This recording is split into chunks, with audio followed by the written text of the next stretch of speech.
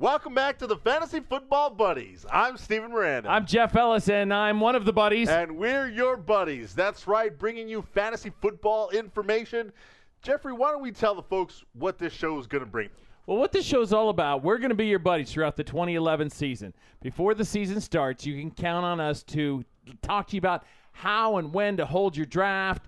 We're going to give you draft advice, lots of help there. We're going to provide lots of lists online. If you go out to our website, NFLRNR.com, we're going to have lists for you. Yes. We're going to have my most favorite feature, Steven. Tell people about fantasy football for James. Fantasy football for James. James is our video engineer, and he's never played a single year of fantasy football. This will be his first season, so he's what you might call a noob. You might call him an uber noob. It is just recently, here's our uber noob. These fine helmets of the AFC and the NFC, respectively.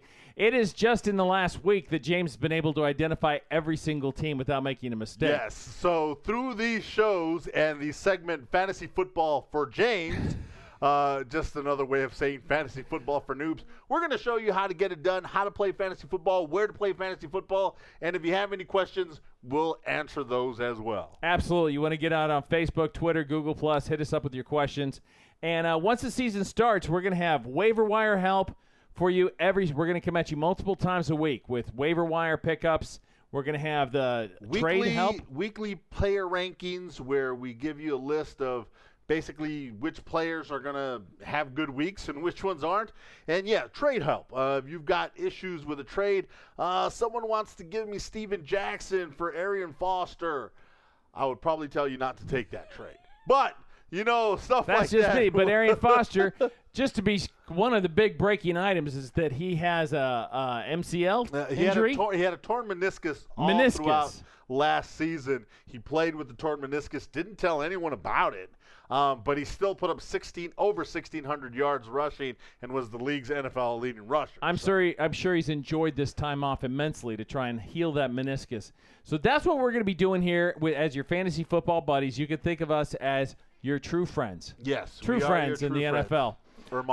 Even though we've never met. So let's talk about one of the most important things for fantasy football players. I play fantasy football all the time.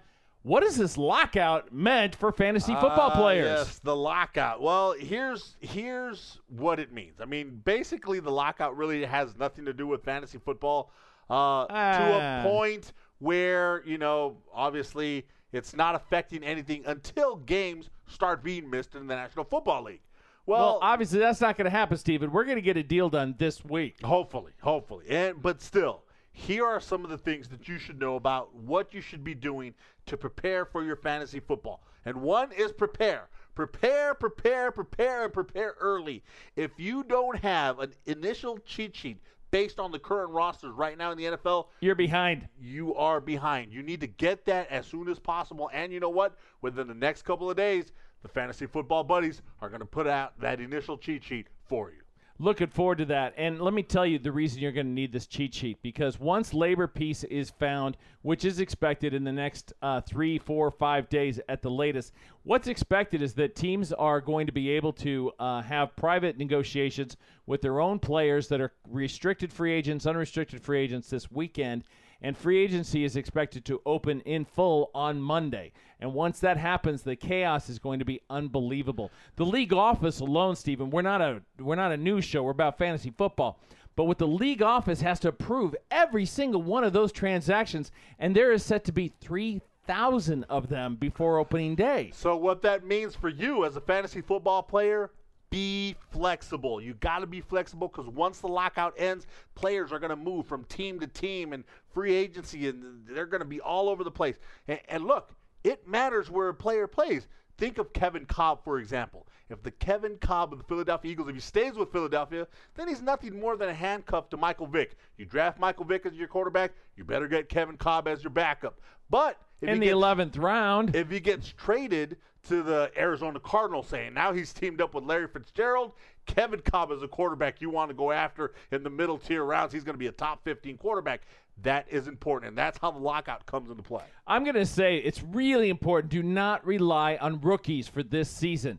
You might want to look, you're going to want on the waiver wire, you're going to want to pick them up as the season progresses. Wow. But they're going to be worked into systems much more slowly because they have not had the time to prepare. They have not had playbooks. They have not had the OTAs. They have not had the off-season programs to work with coaches and things like that. So you want to go more veteran-heavy this year more than other seasons. Mini camps, rookie camps, OTAs, they've had none of this. They've been keeping themselves in shape, but they're not ready to be integrated into their football seasons. Remember rookies last year that didn't get picked in the draft, Jeffrey? Wide receiver Mike Williams of the Tampa Bay Buccaneers, LeGarrette Blount. Those guys were on the waiver wire, and these guys this year will be on waiver wires that you can, if they start producing, go out and snatch. Steven, everybody was jumping all over Ryan Matthews last year in the early rounds. I think he went 22nd or 25th overall last year. And what happened with Ryan Matthews? That was last year. This year, there's less preparation time than there's ever been in the history of the league. So do the math, people. You're going to go a little bit more heavy towards veterans. Right. Then the big thing with this lockout, injuries are going to happen. Okay, they're going to happen because, well, they haven't been working as hard as they've been working in normal off seasons. When they've been working together and they have not been hitting because they're afraid of getting hurt, they're afraid of injury, so they have not been in full pads. They have not been making full contact. So be prepared to make adjustments when injuries occur. Remember last year, Ben Tate gets hurt for the Houston Texans, and that really changed how the Houston Texans relied on Arian Foster. Absolutely. If you don't think that had any change in how Arian Foster and his value gained throughout the season, I drafted the first week of August and got Arian Foster in the 8th round. But then when we later on in the season, I drafted at the end of August, I had to take him in the 2nd round. That's how big of value that was when Ben Tate got injured. So we should talk about when your draft's going to take place on our next show, but that's all the time we have. We've gone over, actually. So this is Jeff Ellis. And Steven Miranda. We're for your fantasy football buddies. First ever fantasy football buddies. Hey, buddy. Hey, buddy. Rock on. Bang. Bye. Championship.